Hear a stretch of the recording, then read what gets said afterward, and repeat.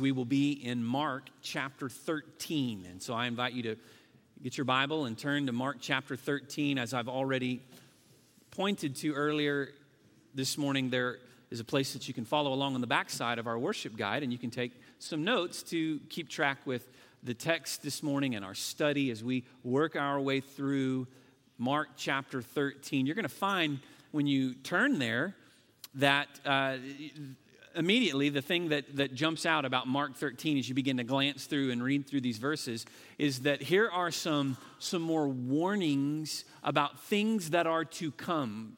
Several times in the last few weeks, we have been looking at Jesus offering warnings to his disciples of things that were to come. Warnings that he would tear down the temple and that he would rebuild it again, that he would die and on the third day he would be raised to life. Warnings that they needed to take heed. They needed to watch out. They needed to be on guard. And you're going to find all of those same themes woven into this text. But this text, I think, in a fitting way, takes those different themes that we've been working with and brings all of it together beautifully for us. Mark chapter 13 this morning. And so we're going to study our way through this to see that Jesus is predicting, he's telling us that he will come again and that the call is for us to wait and to watch for that day to come. It is storm season officially now in Oklahoma, I suppose.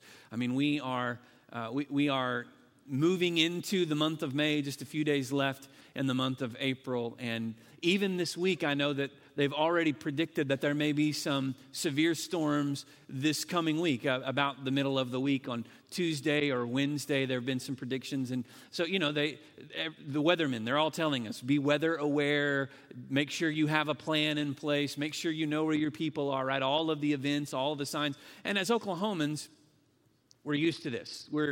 This is normal for us. This is what the spring looks like, right? Tornado season, you get ready for these things. Well, in a similar manner, what Jesus is doing here is he's preparing his disciples for things that are coming.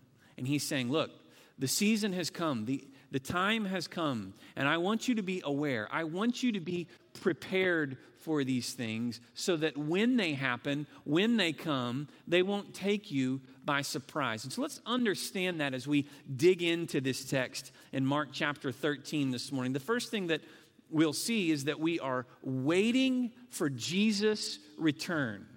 Waiting for Jesus' return. Well, what are we to do while we wait? How are we to wait? This text will answer some of those questions for us as we first see that we're waiting for Jesus' return. Let's read together, beginning in verse 1, Mark chapter 13. It tells us, and he came out of the temple. One of his disciples said to him, "Look, teacher, what wonderful stones and what wonderful buildings." And Jesus said to him, "Do you see these great buildings? There will not be left here one stone upon another that will not be thrown down." And then it says in verse 3, "And as he sat on the Mount of Olives opposite the temple, Peter and James and John and Andrew asked him privately, 'Tell us when these things will be, and what will be the sign when all these things are about to be accomplished?'" So let's pause there for a minute. So here's what's happening, right? Jesus has been in the temple. He's been, if you remember last week, Mark chapter 12, he's been casting these warnings to the religious people, that he was saying to them basically, you need to be on guard, you need to watch out. And he even, in the text that we studied last week, he even praised the offering of the widow who gave the 2 small coins. And he said, this is a real gift. This is a woman who truly gets it. Jesus didn't say gets it. Of course, I'm making that a little more modern, I guess, updating his vocabulary some. But that's what he's saying. And here's a woman who gets it. Here's a woman who understands what the real heart of worship and sacrifice is about. Because everybody else are trying to do these religious activities to impress God, impress others. But here is a woman who has given sacrificially all that she has as her offering to God. And now he leaves the temple. And as he leaves the temple, he begins to say to his disciples, all of this that you see is going to fall down, right? Now, I mean, every stone of these beautiful buildings will be turned over. There's a picture that I want to show you that gives us roughly the perspective that Jesus and his disciples would have if they were looking at the temple from the top of Mount of Olives, okay? And so if you were to exit out of the temple and go across the Kidron Valley, you would climb the Mount of Olives, which sits several hundred feet taller than Zion, which was where the temple was located. And then looking down into the temple, you might see this. Jeremy, can we show the picture? If you scan down, there's an image there that we can show. And so this is roughly the perspective that Jesus and the disciples would have had from atop the Mount of Olives, looking down at the temple. Look at this. You see, even just seeing this, you think, wow, how impressive. I mean, how incredible is this, that you're looking onto the temple that rises above the mountaintop there. You can see how much larger it is than the rest of everything around it. And we know that, in fact, today, all of this is gone. In fact, in the year AD 70, the Romans came in and to put down a rebellion that had risen up amongst a group of Israelites that were known as zealots, which is, of course, where we get the idea of being very zealous, that these zealots tried to overthrow the ruling Roman government, and the Romans came in and dealt severely with them. And in fact, they leveled the temple, they leveled all of the temple court, and of all of this that you see, this entire magnificent structure that was known as Herod's temple, the only thing remaining today on the far western side, which would be, from our perspective as we're looking at this now, the back side, okay? So on the back side, there is a section of the lower western wall that remains today. It's what you've heard referred to before as the Wailing Wall, because even to this day, Jews will make a pilgrimage there, and they will stand at the western wall, the Wailing Wall, and they will pray. And so of all of this magnificent structure, just as Jesus predicted, all of it came tumbling down. But is that all that Jesus was talking about? Was he just predicting what would happen in 70 AD, or was he talking about something more? Was he using a prophecy of those events that might occur then as a symbol of something even greater that might happen at a later date? Well, let's understand that as we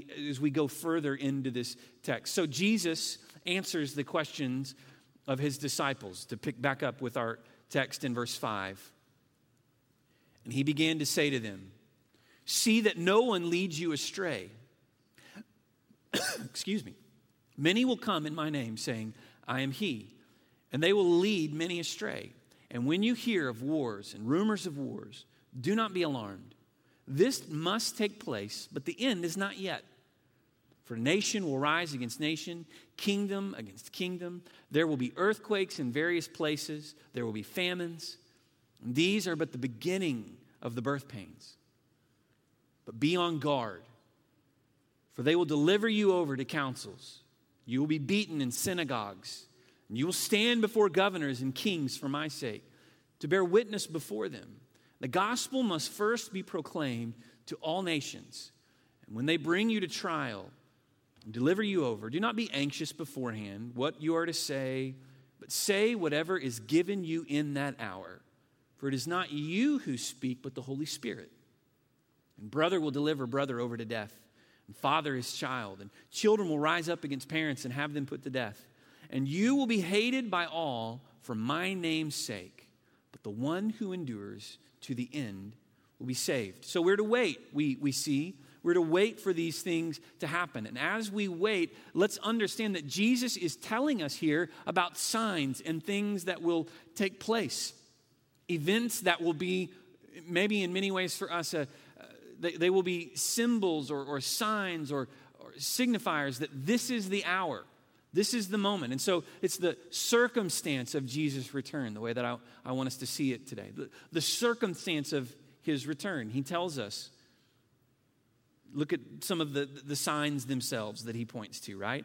He says that there will be things like physical acts, right? Like earthquakes We will see things of wars and rumors of wars. And all of these are signs that the end is coming but is not yet. But more than that, he goes on to tell us about what believers will face. Some of the persecution, some of the tribulation that believers will face in the midst of all of this, right? He says, be on guard. And then he says, you'll be beaten. You'll stand before governors and kings to bear witness to them. But then, verse 10, he gives us this important what I believe to be an interpretive key that we need to understand. He says the gospel must be preached to all the nations. Be proclaimed, that same word proclaimed could be translated preached. The gospel must be proclaimed to all nations. So what's the point of what Jesus is saying here? Well, we need to understand this, that the temptation is for us to try to read the signs of the times and look at the events that are unfolding and try to pinpoint the exact date of Jesus' return, right? I mean, that's the temptation. And there are many today that have built whole ministries on this, right? There are ministries that are out there. You can find them easily, right? The guys have written books and they preach sermons and they've built an entire ministry about trying to pinpoint the exact timing of Jesus' return. Now, I want to say this. There's nothing wrong with studying and digging into the signs. In fact, I think that's really actually something that we ought to do, something that's important for us to understand. Jesus even gave a vision to John in the book of Revelation. I mean, an entire book of the New Testament is devoted to these signs of the end times and these visions that John had and these things that are to come. So it's not that we should be just dismissive, but the temptation is to focus so much on the events and the coming of the end that we miss the real point.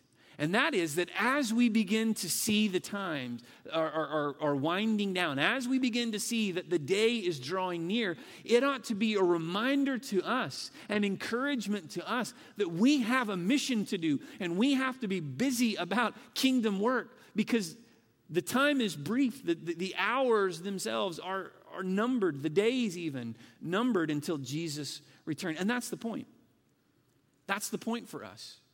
We could drive ourselves mad trying to figure out exactly when it will happen. And in fact, even then we won't get it right. I can pretty much guarantee that anyone who says, I've figured it out, Jesus is coming again on such and such a day. I mean, I'd be willing to say, okay, well, it's not going to happen then, right? Because Jesus even tells us, we'll see in a moment, no one knows the day or the hour. Not even the angels in heaven know, right?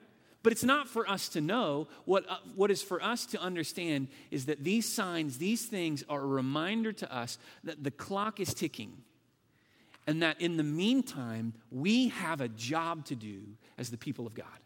That we are called to make disciples. We are called to, it says in verse 10, preach the gospel to all the nations. So what's our role in all of this? Is to understand that in light of the fact that Jesus is coming again, we need to be active. We need to proclaim the gospel. We need to be at work sharing Jesus with people. I also think it's important if you were to study this particular section of Mark 13. I think probably the key verb phrase that you're going to find is what's translated in verse 9 as be on guard. Be on guard. Now, that's an important phrase that we're actually going to see several different times again in this text. Several times in Mark 13, Jesus tells us to be on guard. So make note of that as we read through the rest of this. Why is it important that we would be on guard? It means that if I were to try to explain this to you, again, using maybe today's vocabulary, I would say it maybe like this. I would say that we need to be aware. We need to be keyed in. We need to have our eyes open. We need to be focused. Right? All of these are things that communicate the same basic idea. Be on guard. It doesn't necessarily mean be defensive. What it means is be aware. Watch for these things because when these things happen, you know that the end is drawing near. And that is a reminder to you that you've got a job to do. You have a mission to do. So we see the circumstance of Jesus' return. wars, rumors of wars, these supernatural events like earthquakes, famines. We see that believers will be beaten in synagogues and delivered over to governors and other ruling authorities. There will be persecution. There will be these things. All of these things are signs, Jesus says, of the circumstance that will be occurring prior to the return of Jesus. But not only do we see the circumstance of his return, we see the consequence of Jesus' return as well. We keep reading in verse 14, and we see the consequence of his return. Read with me. But when you see the abomination of desolation standing where he ought not to be, and then he says, parenthetically, let the reader understand, then let those who are in Judea flee to the mountains. Let the one who is on the housetop not go down nor enter his house to take anything out, and let the one who is in the field not turn back to take his cloak. Now let's briefly, I want to deal with this for just a moment, what's happening and what he means here.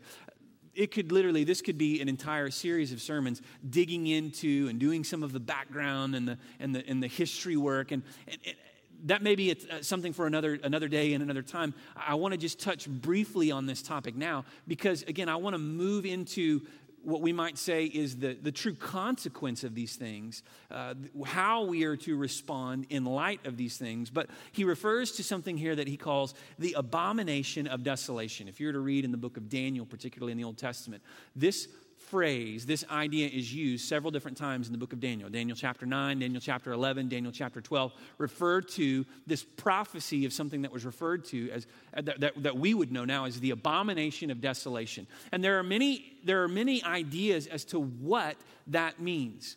Some would say that the abomination of desolation was an event that occurred prior to the time of Jesus when in the wake of the Greek conquest of Palestine, when in those days after the Greeks had conquered Palestine and then Alexander died and his kingdom was divided amongst his generals, there was a general that ruled over Palestine that was known as Antiochus Epiphanes. Antiochus Epiphanes, who was commonly referred to by the people of Palestine area as Antiochus Epiphanes, which means the crazy one. Well, Antiochus came into the temple and he tore down the different elements of the temple and erected on the altar there in the temple this statue and sacrificed a pig, a statue of himself, and sacrificed a pig there. He essentially violated the altar. And it was referred to, and we see this in the book of 1 Maccabees, as the abomination of desolation. That he essentially had performed an act so vile, so heinous there on the altar that they could no longer use the altar. It was never again usable. They had to replace it with an entirely different altar. And some would say, well, that's what is being referred to here by the abomination of desolation. I don't think that is what Mark has in mind here, though, because he's speaking about future events, and those events happened in 168 BC. So those events would have happened roughly 200 years, not quite, but roughly 200 years prior to the time that Jesus would have been speaking these words. And so he's not pointing backward, he's pointing forward to a future event. There are others who would say, well, it was when the Romans came in AD 70. And again, they leveled the temple that we saw that picture of a moment ago. And they desecrated the altar to the temple there by doing these profane acts and offering sacrifices to these idolatrous gods, these images that they would carry on these banners or standards of the Caesar, and they would have come into the temple and they would have raised the standard and they would have performed sacrifices there to the standard, to this image, this idol of the Caesar. And there are many who would say that is what Mark is pointing to. And I do think that there is an element of what Mark is referring to here in the words of Jesus that is pointing to that. But even in that, I think it's a picture of something greater that is to come, something more ultimate. And so we need to understand there's maybe in some ways sort of a dual meaning here, a dual interpretation. Yes, he is pointing to these events where the temple would fall. But here's the real point. is that the center of worship would shift from the temple and it would shift to something else. What is that something else? We'll read more about that in just a minute. The center of worship would shift. Isn't that exactly what Jesus said would happen? He says, this temple and all of it, everything that you see will be torn down. Not a stone will be left unturned. What Jesus is predicting to his disciples is he's saying, guys, listen, you look at this temple and you say, how great, how incredible is this? What a marvel of modern construction. And it was. But Jesus is saying, I'm telling you, none of this is going to last. All of this is going to go someday. None of this has any lasting value. And instead, I want you to be focused on and busy about things that will stand the true test of time. That's the point, right? And we can get so wrapped up in trying to interpret which figure is going to be who is going to be this figure that comes and does the abomination of desolation. Who's going to be, is this truly the Antichrist? Is this Satan? Who is this? And we can try to interpret all of these things and we miss the main thrust of Jesus' message, which is, you may look at the temple and say, this is beautiful. You look at all these things that man has made. But Jesus is saying, I'm telling you, this is all fading glory. None of it will last. Instead, invest your lives in things that matter, things that will remain. That's the heart of what Jesus is preaching. Let's keep reading. We left off verse 15. No, we read further than that. We left off verse 17. We're still looking at the consequence of Jesus' return. And alas, for women who are pregnant, for those days are nursing infants, pray that it may not happen in winter, for in those days there will be such tribulation as has not been from the beginning of creation that God created until now and never will be. And if the Lord had not cut short the days, no human being would be saved. But for the sake of the elect whom he chose, he shortened the days. And then if anyone says to you, look, here is the Christ, or look, there he is, do not believe it. They're exactly what I've said, right? Anybody that says, here's the day, you can pretty much guarantee it's not going to happen then, right? For false Christs and false prophets will arise and perform signs and wonders to lead astray, if possible, the elect. But be on guard. There it is again, that phrase. But be on guard. I have told you all things beforehand. So what Jesus is saying here is, look, there are going to be signs. There are going to be these events that are happening. There's a consequence to these events. There's a consequence to these things once they're set in motion. The temple will fall. The abomination of desolation will occur. There will be many false Christs who will try to lead astray the elect. There will be those who rise up preaching a false message, a false gospel, who intend to lead God's people astray. And Jesus is saying, in light of all that, be on guard. I'm telling you these things beforehand. Be on guard. Watch out. I think it's significant. In fact, again, I would say, it's the key to understanding this text, the key to properly interpreting this text, that we pay attention to these verb phrases like be on guard. Because what Jesus is telling us is, in light of all these things that are unfolding and taking place, I want you to keep your focus centered on your mission. Keep your focus centered on kingdom work. So we're to wait for Jesus to return.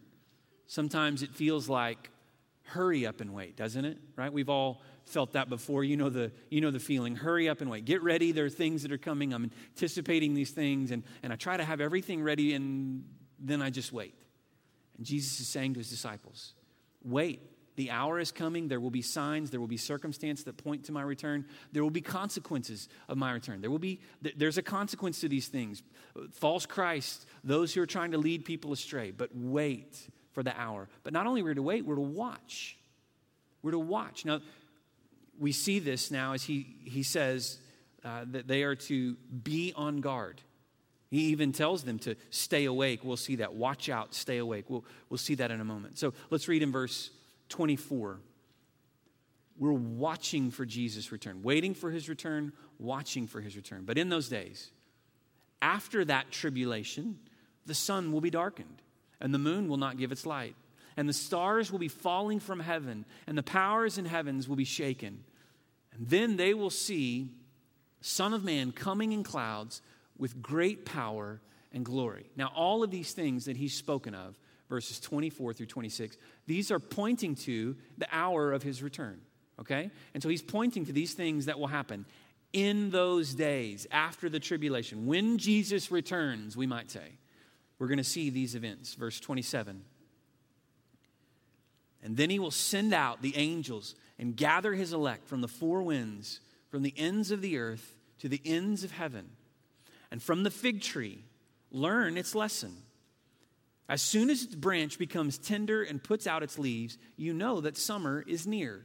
So also, when you see these things taking place, you know that he is near, at the very gates. Truly I say to you, this generation will not pass away until all these things take place. Heaven and earth will pass away, but my words will not pass away. He's pointing to the return of Christ, and he's saying, learn the lesson from the fig tree. What is the lesson of the fig tree? When the fig tree begins to put on its blooms, it's a sign that summer is near.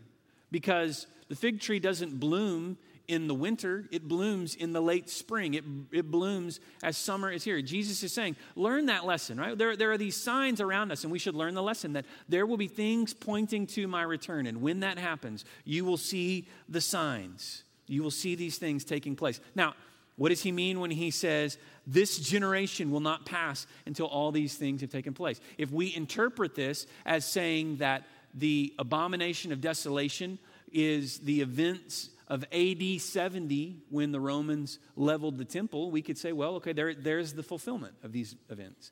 That this generation would not have passed, at least not as a whole, right? Maybe some, but as a whole, this generation would not have passed at the hour that the temple fell and the Romans came in and they sieged and leveled the city of Jerusalem some roughly 40 years, not quite 40 years after Jesus would have been predicting these things. But if we're to interpret this in light of its, what I might say, its even fuller meaning or its more symbolic meaning, it's referring to the coming of the end of the age, truly the coming of the second coming of Christ, I mean to say, then we would understand that this is not talking about the fact that the people alive that heard these words would live forever, but instead, what he's saying, Jesus is saying, is that my people will endure until the end. My people, believers. I think that's what he means there when we see this symbolically in light of this generation. My people will endure to the end. And importantly, he says, heaven and earth will not pass away, but heaven and earth will pass away, but my words will not pass away. So he's saying, my people will endure to the end, and my promise will endure to the end as well, so that I might remain faithful to my people. So this is what I would call the certainty of Jesus' return. We're watching for his return. We see the certainty of his return. When you see these things taking place, verse 29, you will know that the end is near, at the very gate. It's the certainty of Jesus' return. And what he's saying is that until I come again, my people will endure, my promises will endure, and so I want you to be busy about my kingdom work. So we're watching for his return. We see the certainty of his return. And then finally, the challenge of Jesus' return. The challenge of his return. Keep reading in the very next verse, verse 32. But concerning that day or that hour, no one knows, not even the angels in heaven, nor the Son, but only the Father. And here's our phrase again. Be on guard. Keep awake. For you do not know when the time will come. It's like a man going out on a journey, and when he leaves home, he puts his servants in charge, each with his work, and commands the doorkeeper to stay awake. Now that's important. We'll come back to that in just a minute, but I want you to hang on to that idea, a man going on a journey, leaving his servants in charge. Therefore, stay awake, for you do not know when the master of the house will come, in the evening or at midnight, or when the rooster crows or in the morning, unless he comes suddenly and find you asleep. And what I say to you, and I say to all, stay awake. So, Jesus concludes this passage, this teaching, by giving us this instruction. And essentially by wrapping it up, he says, guys, this is really what I mean. This is what it's all about. It's like a man who goes on a journey. and he leaves his servants in charge. You see that the man who went on the journey, that's Jesus, and the servants who are left in charge, that's us. And what he's saying is that the servants need to be busy about the master's work so that when the master returns, they will be found ready. Be on guard, stay awake. And that's the point for us. The master has left for a time, but he's promised us that he's coming again. And when he returns, we want to be busy about his work. When he returns, we don't want to be caught asleep. We want to be awake, which means we don't want to be wasting the time, wasting what's been entrusted to us. We want to be found faithful, obedient, diligent, doing the master's work. And that's the point. Well, what is the master's work? It's kingdom work, isn't it? Proclaiming the gospel to the nations, living as salt in this generation, being light in the midst of the darkness. It's making disciples. It's proclaiming the gospel of Jesus. It's reaching people, or as Jesus even says in the Great Commission, it's go into all the world and make disciples and teaching them what I've taught you. That we're to baptize them. Jesus even promises, I'm with you always to the end of the age. In the midst of all of this, he'll be with us, guiding us, leading us, directing us through the work of his Holy Spirit. And so the point is this, to summarize, to bring it all together here. The point of what Jesus is teaching us is this. Someday, he's coming again. And until he comes, we're to wait for his return, and we're to watch for his return. And as we wait and as we watch, we ought not to be lazy. We ought not to be asleep, to borrow the example the way that Jesus words it. In other words, we ought to be busy doing his kingdom work. We ought to be diligent about the mission that he's given us, knowing that Jesus is coming again. So until he returns, our task is to go and to make disciples, is to proclaim the gospel message, to live it out in a way that others would see and that they would want what we have, that others would be attracted to the hope of Christ by what they see in our lives. It's not for us to get wrapped up in the when and the where and the how. Not that those things aren't interesting, and not that I don't mean to say that any study of the end times is fruitless. I think there's great fruit to understanding and interpreting what the Bible says. But the point of that is always to lead us to something greater.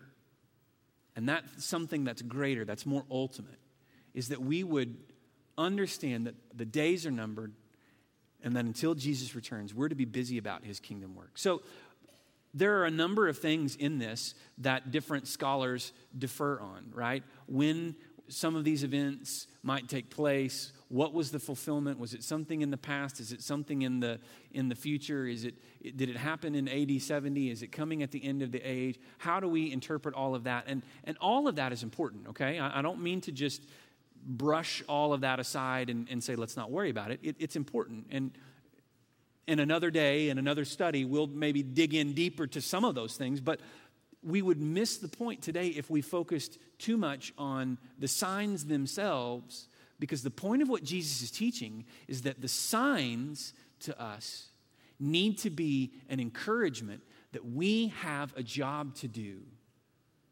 And that job is that we would faithfully proclaim the gospel of Jesus so that people will hear. So regardless of where you fall on some of these interpretive issues, the net result is the same, isn't it? Nobody knows when Jesus is coming again, but we ought to live as though it could be today. And the question is, are you ready? Are you ready for his return? Have you trusted him as Lord and Savior? Have you surrendered your life to him? Do you have that confident assurance that you know that you have given your life to Jesus, that you have trusted in him for your faith and your salvation? And if you've trusted him, are you busy about his kingdom work? Are you actively working to build his kingdom through making disciples, through sharing the gospel, proclaiming it?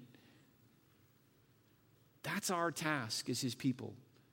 We need to understand that Jesus could come again at any day. I think when we look at the events of our day, when we begin to look at things that are happening in our world today, we can point to signs of all these things, right? We could go back and we can look at any number of these things And we could say, yeah, it could be today. It could be today. It could be tomorrow.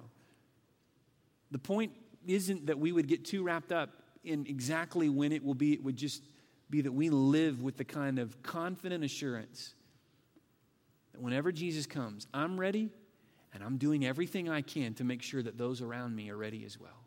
That's our task as his people. In a moment, we're going to have a time of invitation, a time of response. And maybe today, through this message, God has been stirring in your heart.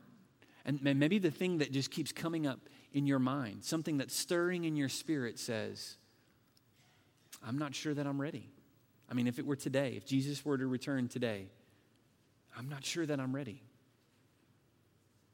Did you know that you don't have to go through life plagued by fear and doubt? The point of what Jesus is preaching here is not to cause us to live in fear. It's to cause us to live in confident assurance. And how do we have that assurance? By knowing that we've trusted in him. Today, if there's something inside of you that says, I'm not sure I'm ready, then my prayer is that during our invitation, you would come and speak with one of our staff who will be here at the front. And let us lead you through a prayer of faith that you would surrender your life to Jesus so that you can know that you're ready. You can know that you're ready for his return. Maybe you hear all of this and you think, I know I've trusted in Jesus, but if I were to be honest, I've kind of fallen down on the job. Like the way Jesus describes it is stay awake. If I were to be honest, I've kind of fallen asleep at work because I'm not doing my part. I'm not proclaiming his kingdom. I'm not making disciples. I'm not doing his kingdom work. Then would you let today be a challenge to you that you would wake up, that you would heed the warning that Jesus offered here, that you might be busy about building his kingdom so that whenever he returns, you would be ready. Would you pray with me? God, as we respond now to your word,